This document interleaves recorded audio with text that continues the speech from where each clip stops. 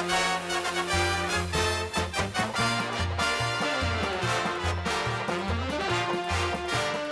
everybody, it's another edition of the Shay Anything Podcast. It's another edition of the Shay Anything Podcast presented by Aetna Better Health of New Jersey, a New Jersey family care healthcare plan helping you live your happiest and healthiest life. For more information, go to www.aetnaBetterHealth.com/New Jersey. We've got a sponsor now. Wow. Yeah, we've come a long way. And for anyone out there who's noticing that that's not Andy Martino's voice, it's the voice of John Harper, nice enough to come on the podcast. Andy is on vacation for the next couple weeks. Harp, I'm especially happy to have you on because you've been piquing my curiosity on Twitter over the weekend. You always do, but sometimes your tweets become columns. One of them is today about the Mets and what they might be able to do in the Cubs series. We'll get to all of that. But since we last spoke, everybody, fascinating since we last spoke edition, because they swept Cleveland and got swept by the Braves. So 3-3. Honestly, the pitching has been the bright spot. And there were some bumps and bruises along the way, but a 2.44 ERA in that span. In terms of the offense, 222 batting average, 618 combined team OPS, only 4 homers and 22 runs batted in that 3-3 stretch.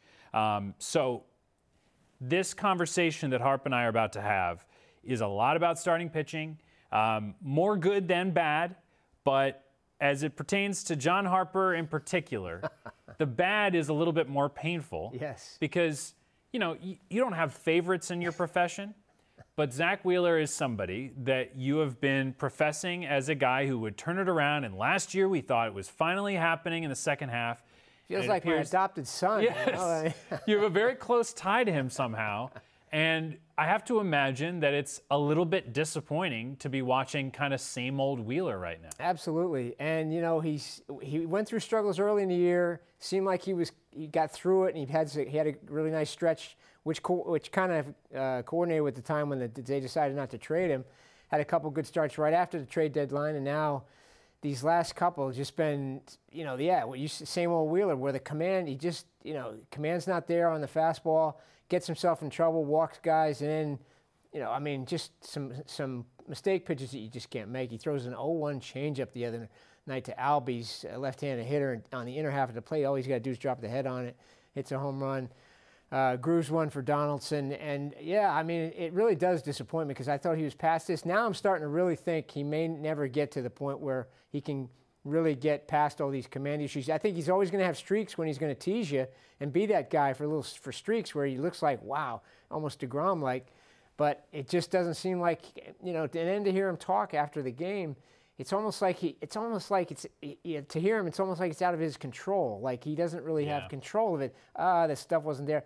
Yeah, but you got to be better than that. If you're going to be an elite pitcher, you got to be able to figure it out on the fly and self-correct things like that. Things like that he doesn't seem to be able to do. Well, so how are we supposed to view what happened last year? Because for those of us who might have thought that he was a different pitcher now, that he was fixed, that his inconsistencies were behind him, are we supposed to just think that he went through a really hot stretch where everything was working and that was not the pitcher he actually is? Well, I do think you at least have to bring up the fact that they were completely out of it. That's true. And that there was no pressure from a team standpoint. There's always pressure on a professional athlete to perform, but there was no pressure from where the team was going. Now all of a sudden you're in a pennant race, and there's a different kind of pressure there, and maybe that kind of infiltrates into his whole process somehow because I don't know. He doesn't seem like a guy where that stuff kind of bothers him, but you at least have to ask the question because that stretch last year was phenomenal. Yeah. And you know, I mean, you're right to do it that long. That's why I thought he really had gotten over the hump. But so I have to factor that in at least, the pressure part of it. Well, you know what's funny is as we're having this conversation, I'm thinking about his free agency and what that'll be like and how the Mets might view their future with or without him. And you know, you just used the word phenomenal looking back at last year, and it really was phenomenal. The problem that I see is some team, whether they're getting fooled or not, some team will look at last year and then look at the radar gun this year and say, we have the pitcher. Like that guy exists and might give him a lot of money knowing the potential that he still has. Yeah, I think somebody might because he is one of those guys where, and you heard, look, we saw Andy Martino wrote a lot about it. The Yankees really liked him before the trade deadline.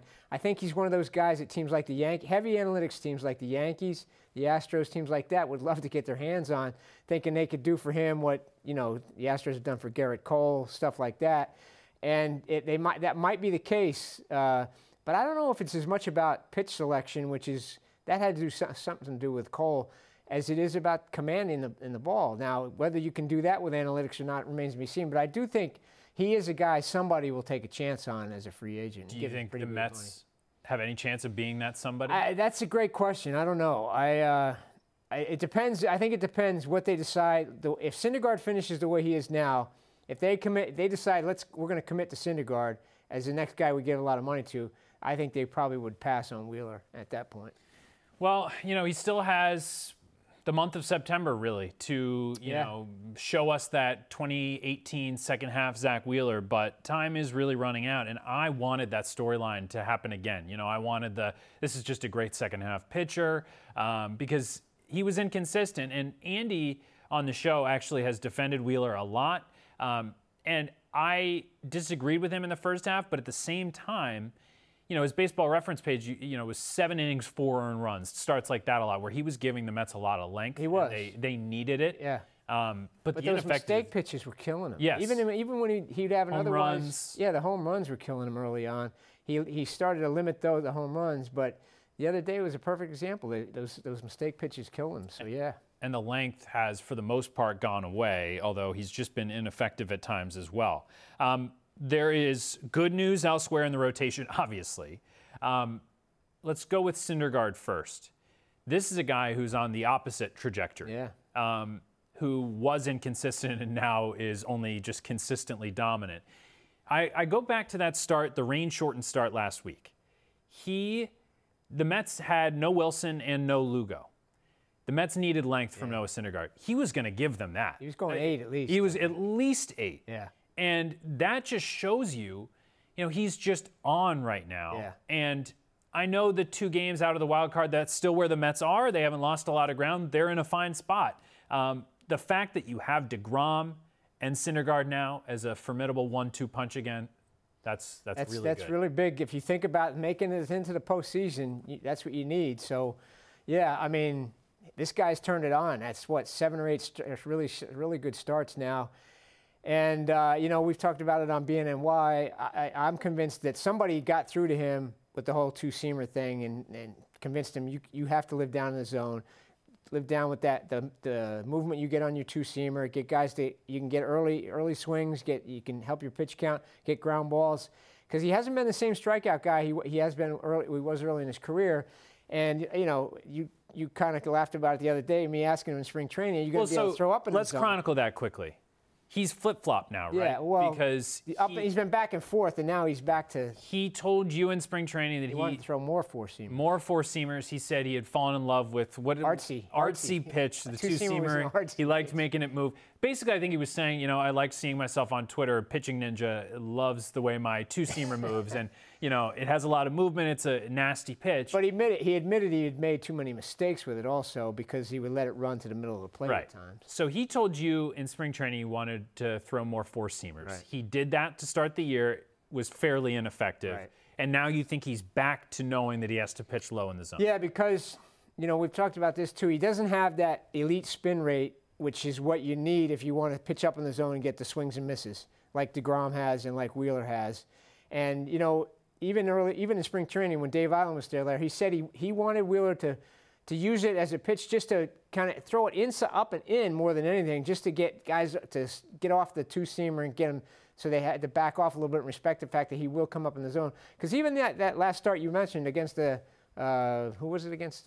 Cleveland Indians. Cleveland, yeah. He did throw up a little bit, and with some effectiveness, but it's mostly because he establishes the 2-seamer now and the changeup, which is a really good pitch for him. So he goes 2-seamer, changeup, and now he's learned how to throw that slider with more command again because he's not trying to throw it 95 miles an hour. So those three, that combination has really become a great combination for him.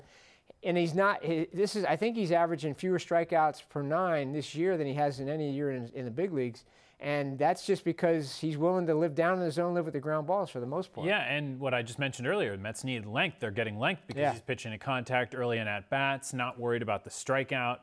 I love what I'm seeing. And, for tonight's show, it's funny, we're having a similar conversation on Baseball Night in New York, and I believe in an email thread on our show tonight, Anthony McCarron just basically said DeGrom's going to win the Cy Young tonight. And switching gears to DeGrom here this season, not tonight, but DeGrom, I don't know why. Even after last year, we did the show when he won the Cy Young Award. It has not hit me, his greatness, until this season. Because even as incredible as last year was, it was almost like I couldn't believe it. Yeah. The numbers were something I hadn't seen before. I wasn't old enough to remember Doc Gooden. These types of seasons don't come often. Then this year, there was some inconsistency earlier in the year. We know what that was about. Yeah. Harp thinks he was tipping pitches or whatever it was. We know what that. Yeah. There's confirmation on that. Detective John Harper has confirmed that he might have been tipping. After that got solved, he's been unbelievable again. He's been himself, which is now far and away, in my opinion, the best pitcher in baseball. Yeah, I mean, you could make a case. If Scherzer hadn't got hurt, he'd be right there with him because he was having another great year. But yeah, I mean, I did a column on the weekend about this over the weekend. You take those 3 starts out where I'm convinced to pitch tip, and he gave up 14 runs in 13 innings in those 3 starts. Other than that, I mean, come on, that's the all-time anomaly. You take those 3 starts out, he has a 1.93 ERA, which isn't far from what he did last year. So. I mean, I wrote, you can't assume he would have dominated in those 3 starts, but he sure wasn't going to give up 14 runs unless there was something funny going on. And I can't tell you exactly what it was, but, I'm convinced that he was doing something. He admits that he was told he was doing something and made sure he wasn't doing it after that, although he doesn't believe it completely. I think he just wants to say it. But you're right. He's been the best pitcher since then, and now, as I wrote, the Yankees did him a favor by pounding Ryu the other night. Yep. I think there's something magical, a little bit, not, I don't know, magical, but something about his ERA went to 2 rather than under 2, Ryu. It's even 2, which is still great. But there's something about if you have a 1-something ERA, it's awfully hard to vote the guy the Cy Young. If it's in the 2, even in the low 2s, I think voters look at it differently because now they're going to start bringing the peripheral numbers more into play, and DeGrom has the advantage, most of those peripheral numbers. So it's a little bit like, it's not exactly similar, but it's a little bit like Ryu is DeGrom last year and DeGrom is Scherzer last year, in some ways. But I just... Without the strikeouts. Yes. Yeah. And Ryu, that one bad outing, you saw how much that ERA ballooned because you see how difficult it is to maintain a 1-anything ERA. Do you think that he's got, what percentage would you put his chances at? DeGrom? Yes. I'll tell you who, Soroka should not be overlooked, the Braves. But I think they're going to slow his innings down, which he's is a factor. He's kind of the Aaron Nola of this year, but I do think they'll slow his innings down. I think I give DeGrom, I'm going to say 60%. Wow. I'm going to say 60% because I think Ryu... I think they're going to be careful with him, too, going to the postseason. I think Ryu now is going to give up some more runs. I think he's had a fantastic run, but he lives so much on finesse more than DeGrom, which is the power and everything else, that, the Yankees may have shown some teams how to hit him, too. And so I have a feeling his ERA is going to end up in the low 2s. DeGrom's going to end up maybe mid-2s to, he would have to have, he hasn't had a bad one in weeks now. So, I think he's got the advantage on Soroka and Scherzer, the back injury. It hasn't taken him out of it completely. He could still make a run too, but all those other numbers that Scherzer used to dominate, the innings pitched, the strikeouts now, DeGrom actually has the edge. So, I don't think 60 is too high. I'm realizing that I think part of the reason maybe that it's hitting me this year is because pitching around Major League Baseball is more difficult, really, than it's been since late 90s, early 2000s. It seems like hitters have the advantage, whatever's happening with the baseball. And DeGrom, since Detective Harper got to the case and those 3 starts, has been so incredible that it's no longer like, wow, 2019 DeGrom is great. It is just, okay, this is who he is. He's somehow a 1.9 ERA starter. It's crazy. Really. I can't remember the last time we had that. It's crazy. And for 2 straight years, that just doesn't happen. And it's interesting to me that we know now the wins that will not cost him the Cy Young, even though the Mets again are not scoring runs for him. He's got 8 wins. But I wrote in this column that I do wonder if it could cost him Hall of Fame consideration down the road. He's got 60-something wins, so that's all he's got. And he's in his 30s now. So I looked it up. Sandy Koufax had 165 wins, and he got in because he was so dominant. 300 was always the benchmark, and now that's going to come way down. 200 is a more realistic benchmark, but even that now, starters we know don't go as deep in the game. So I do wonder if there's still a standard that Hall of Fame voters will kind of have as far as, getting a starting pitcher into the game. DeGrom could finish his career with 150 wins, and that's probably might be on the upside. And is that gonna be enough to get him into the Hall? That's why I mean, if he continues on this path. Yes, I mean if he has a 2 ERA for the next 4 years, that's why I think honestly the Cy Young conversation is worth having, and it's really important because if he wins back-to-back Cy Youngs, that would really help him. That's the kind of window you look at where you're like, this is a Roy Halladay level dominance window. That's what Koufax retired at age 30 because of the elbow, but 3 of his last 4 seasons, he won Cy Young and finished 3rd in the other years. So that kind of dominance is what can get you in. Santana's not far from that kind of dominance. He had the 2 Cy Youngs and came close a couple other times, but then he faded so quickly that works against him. So interesting conversation, not for this podcast, but we were talking about it in the newsroom a couple weeks ago. Do you have a go-to answer for best pitcher of all time? Because Koufax is in that conversation, but you just said, I always thought of Koufax as kind of, but it does, it's hard to say best when you have to factor longevity into it somewhat. So that's why it's a tough answer. It is. Randy Johnson, Steve Carlton, those names come to mind. No, I don't go back to Walter Johnson, believe it or not. He was pretty good. But those, Bob Gibson, that's another one. But Koufax always, he's kind of that guy that, I guess you call him an outlier just because he was so unbelievably good. If he had done that for just 2 or 3 more years, he would have been by far the best ever. All right, back to the Mets, though, and we're going to talk a couple more pitchers, and then we're going to talk about looking back at the Braves series and what it means and looking ahead to the Cubs. So we'll talk about Stroman in a second, but Matz isn't the most exciting name on the list of their rotation guys and who to talk about, but it is helpful what he's doing right now because the Mets aren't, it's not like they've got tons of guys slated into the 2020 rotation no matter what happens in 2019. Yeah. Good Steven Matz is very, very good for the New York Mets. Very important. And in fact, he could factor into what we were talking about earlier, the Wheeler decision, because if he finishes out the season this way, the Mets look at him differently than they did even a couple of months ago, because consistency was always the issue with him. Now he's establishing some consistency. He looks like a different guy. The changeup, I think all this stuff is coming to play for him. The changeup has made him better. He's gone back to the curveball, and he's trusted the curveball more. He's throwing it with more break, more depth, and somebody's gotten him to throw inside the righties more with this fastball and establish that, and kind of straighten the righties up, and then go away with the other stuff, the changeup in particular. He does look like a guy that you can count. He's really he's almost taken the place of what you kind of expected Wheeler, to be able to do for that part of the rotation. So, yeah, it is big because they got him under control for 2 more years, just like Syndergaard. Yeah, and apparently he's been doing it with a limited repertoire. You don't know how long, but he's got that blister. It's been hurting him throwing off speed, so hopefully he won't miss any time. By the way, you're listening to the Shane Inning Podcast, presented by Aetna Better Health of New Jersey, a New Jersey family care healthcare plan helping you live your happiest and healthiest life. For more information, go to www.aetnabetterhealth.com/New Jersey. I want to save Stroman for the series preview with the Cubs. Assuming he pitches. The Braves series, Harp, in your opinion, the way I asked the question going into the Braves series on Baseball Night New York was, are we overlooking the Braves by saying that the Mets are the favorites in this series? Because we looked at the probables for starting pitchers, and it did seem like the Mets were the favorites.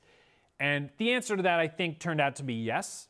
But Did you take away that the Mets are just that much below their competition at the top of the division? Not really. I mean, the one thing that stands out to me is just how dynamic that Braves first 4 hitters in the lineup are and how tough that is for pitchers to get through. But really, the Mets pitching did pretty well against those guys for the most part. Donaldson hurt them the one game. It might be the best series they've had against Freeman in a long time. Cunha hurt Wheeler. But no, I really think it came down to the Mets not getting timely hits against, Foltynewicz. He's not a guy that should, blow you away. Keuchel, when he's on, he's a guy that can do that. He finessed them. But I think it came down to timely hitting. Alonso, really, other than that home run, he was not a factor this weekend.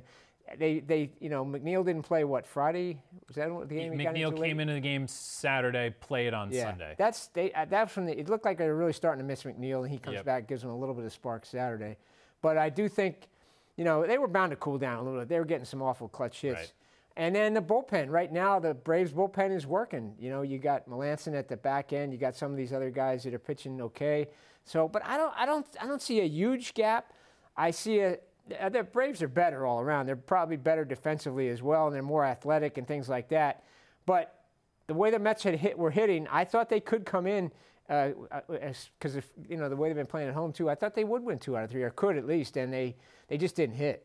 Yeah, I was gonna, wax poetic about the fact that, you go through periods like the Mets did where everybody's not only hot but clutch. Yeah. And both of those will eventually go away. But I think the clutch part is more important because, you mentioned how hot they were, and you have a guy like Todd Frazier hitting that miraculous 3-run homer against the Nationals. He had an opportunity to do that yesterday and beat out a double play. Yeah.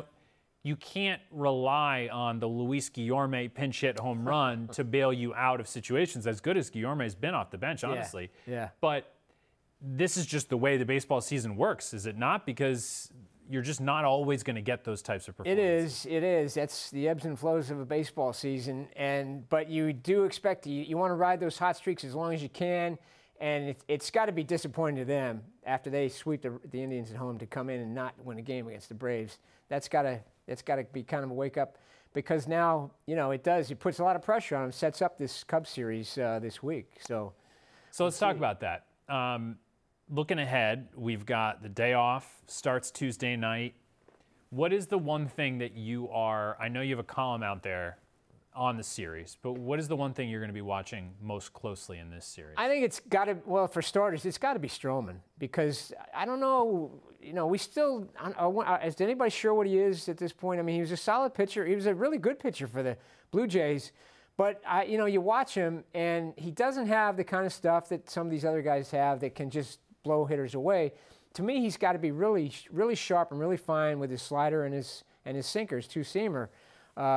Otherwise, he could get hit hard. And he's talked about how he loves the big moment. He practically was campaigning to be traded to the Yankees.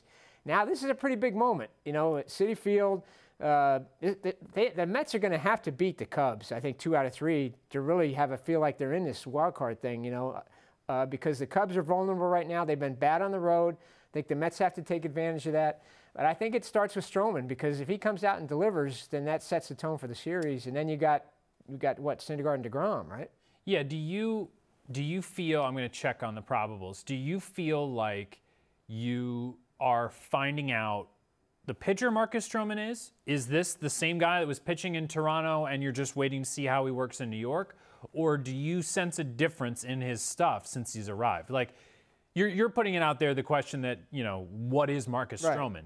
Is that because you weren't sure what he was in Toronto, or you're just not sure what he is now? Yeah, I mean, I think it's, when you don't watch a guy all the time, you see him now and then, and you see his number. He looked kind of like, he hasn't had great years in the past. This was probably his best year. His ERA was under 3, I think, right, when they traded him. But then you watch him come over here, and you just, he's got to be. It looks like he's got to be really crisp and really sharp to be able to buzz through a lineup, 3 times or whatever, get it into the 7th inning. He hasn't given the Mets a whole lot of length. I know he had the hamstring issue this last start, but I don't know. I need to see him be able to. He hasn't dominated yet as a Met. I need to see him be able to dominate with that sinker and slider and get guys to chase, because I haven't seen a lot of chasing against his stuff down in the zone, which is, I think, what he's been about really as a Blue Jay. It is Syndergaard and DeGrom in the games 2 and 3 of the series.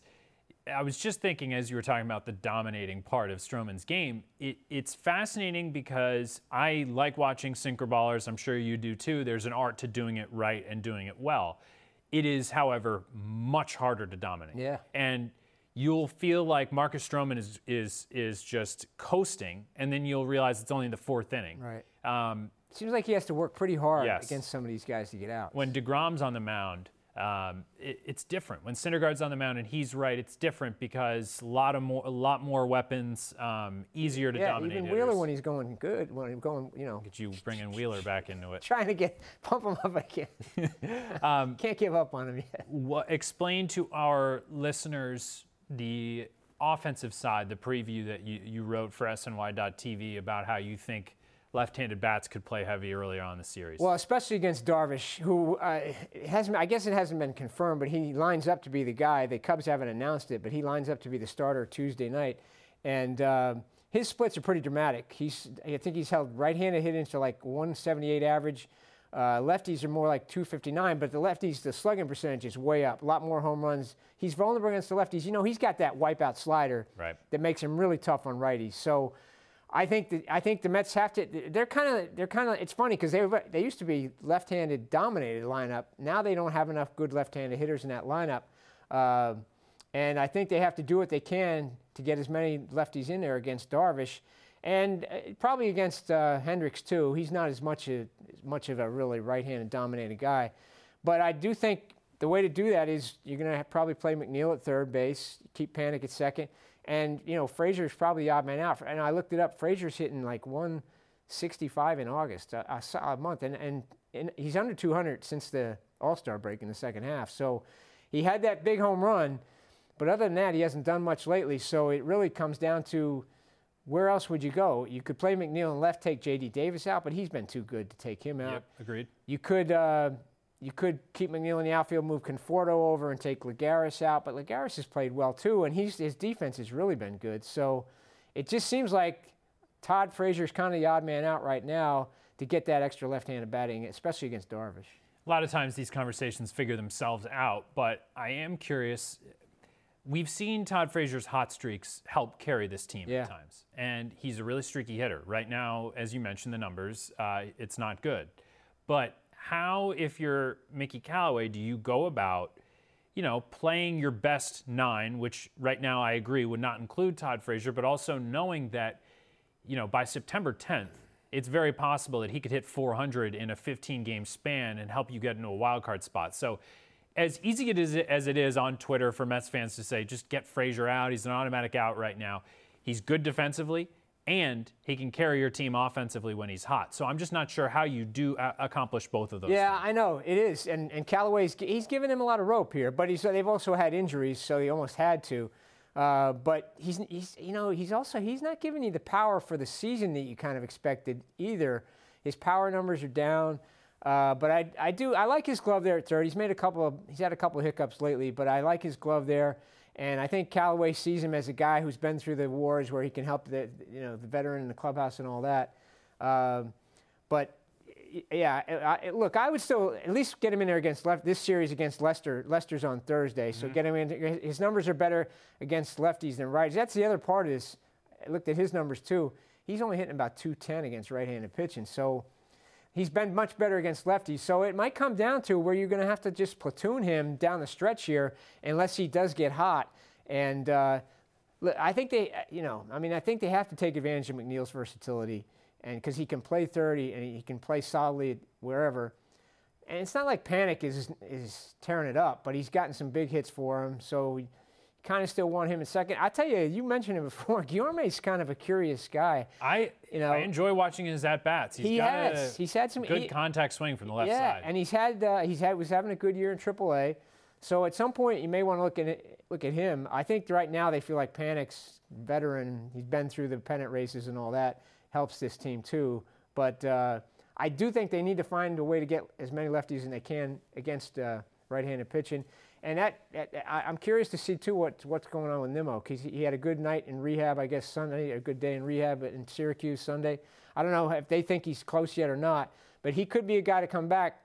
And then at that point, then you could probably have to make a decision. Well, how much are we going to keep going with Lagares? Right. And because Nimmo could help you with, and he could play some center field. Back to McNeil, I thought you made a good point earlier as to at the end games 2 and 3 really of the Braves series. You started to sense his absence more than you had. The Indians did not play well in that series, but everyone else was picking up, carrying the load, and you didn't really sense the fact that you had a .330 hitter out of your lineup. But towards the end of the Braves series, you just wanted that presence at the top of the lineup where 1 out of every 3 at-bats, chances are he's going to get on base in some form or fashion. Yeah.